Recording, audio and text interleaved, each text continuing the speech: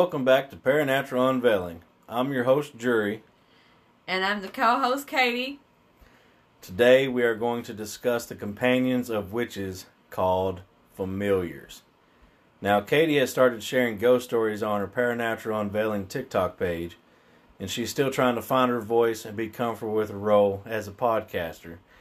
So, Katie, what better way to shake the jitters than to have you lead today's episode?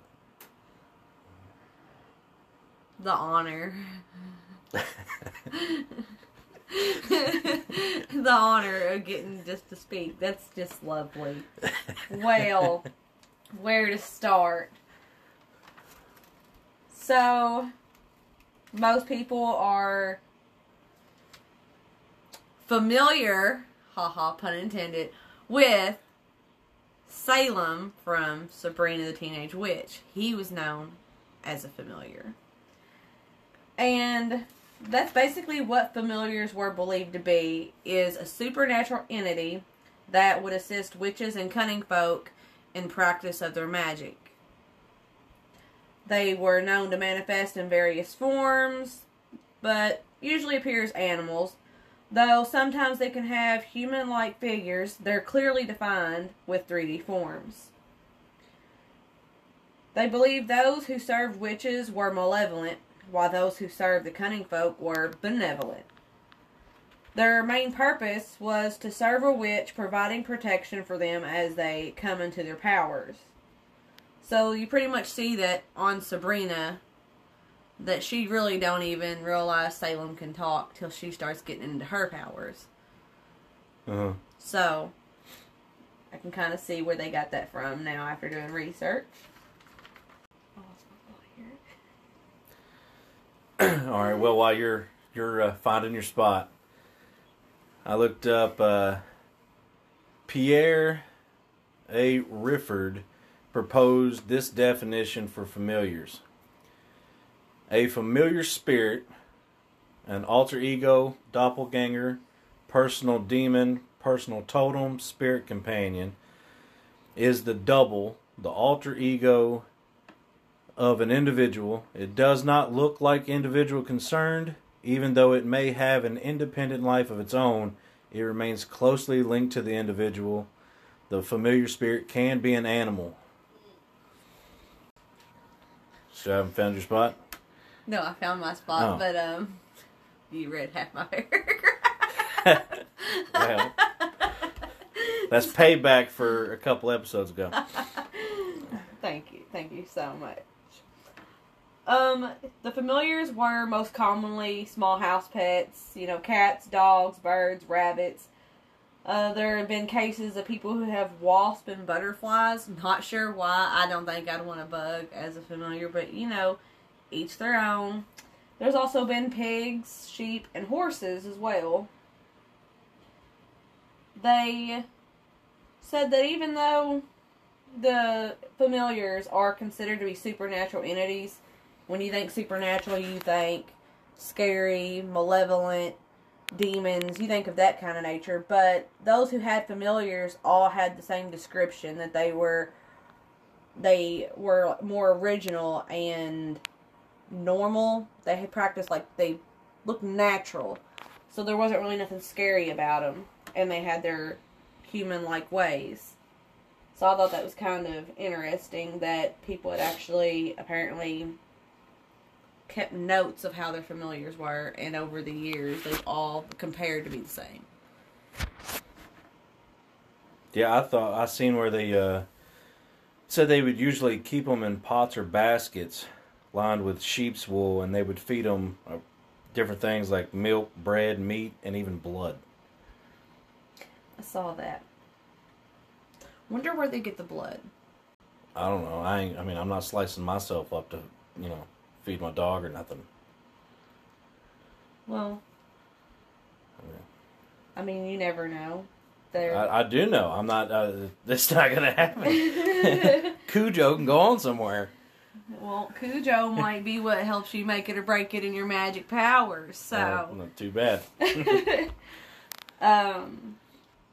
As much as I love everything like witchy and witchcraft and all that, I did not know that in the Salem witch trials there were a few claims of familiars, and if a witch had a familiar, not only did it assist her, of course back in the Salem witch trials witches were bad, period, so it made the familiars just as bad, but they would search for the witch for a witch's mark, which was a third nipple more or less, and the witch would use it to feed the familiar.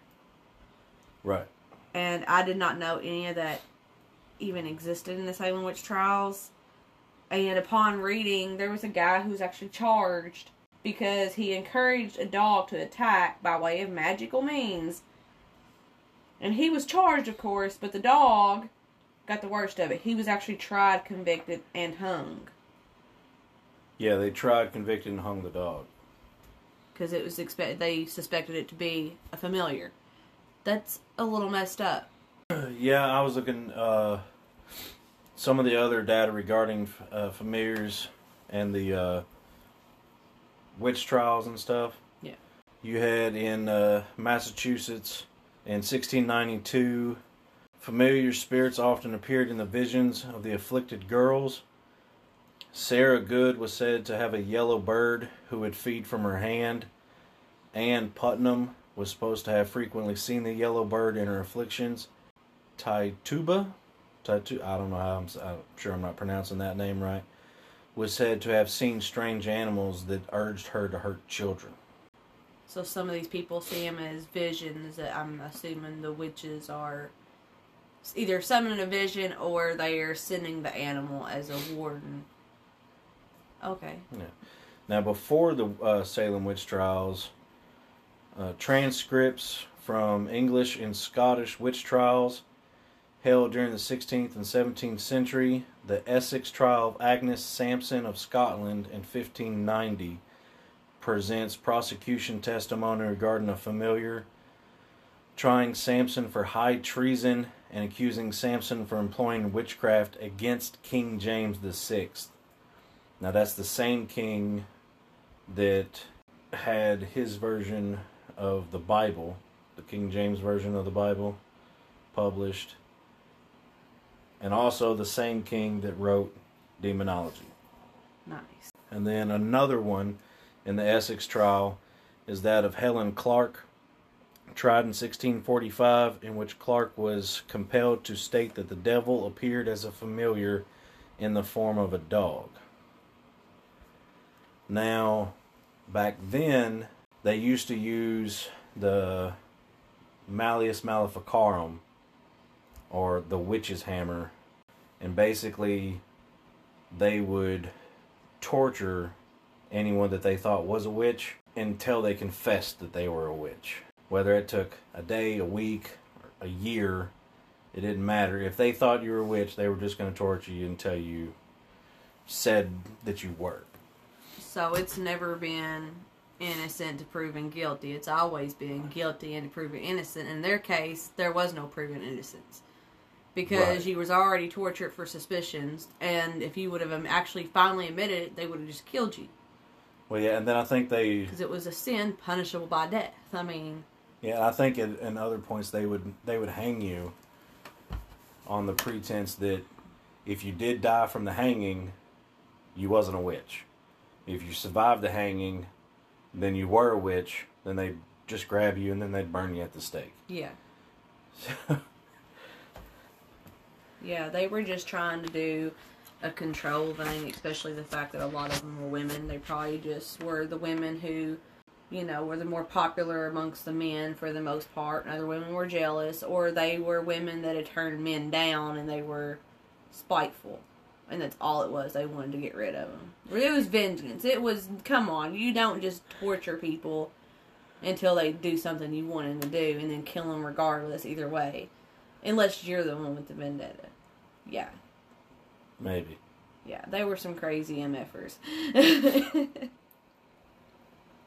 Well, I think that wraps up familiars, unless you have anything.